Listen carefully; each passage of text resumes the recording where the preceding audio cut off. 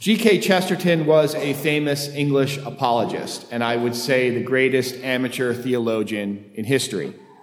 When people asked him the reason why he was Catholic, he had this answer for them: because it reconciles the greatest set of contradictions. By that, he meant that the Christian faith allows us to understand and accept both the saintliness and the sinfulness of mankind. That men and women are capable of great love and compassion, yet also vicious hatred and cruelty. That humanity can rise to incredible heights of intellectual and scientific understanding, yet can also behave with comical stupidity. And that we have this ability to create and to contemplate the most sublime things, yet we can also occupy ourselves with the most childish nonsense.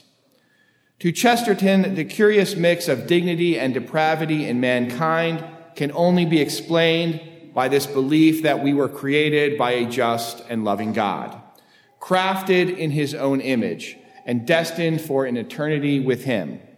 But through our fault, we have fallen into sin, and we struggle now to reconnect ourselves to our Father in heaven. We live now in the midst of that contradiction, in the paradox between the dignity of our creation and the shamefulness of our fall. And that contradiction replicates itself in our virtues and our vices, in our successes and our sins, our insights and our ignorance, our loves and our hate, our faith and our doubts. So it should be no surprise to us that when God chose to save the human race by sending his only begotten Son into the world, he would do so in a way that will strike us as a kind of contradiction. And so we are told of a virgin who is with child, of a king laid in a manger, of a star over the backwater town of Bethlehem, of shepherds tending to their flocks, receiving this news from the angels before even kings and priests.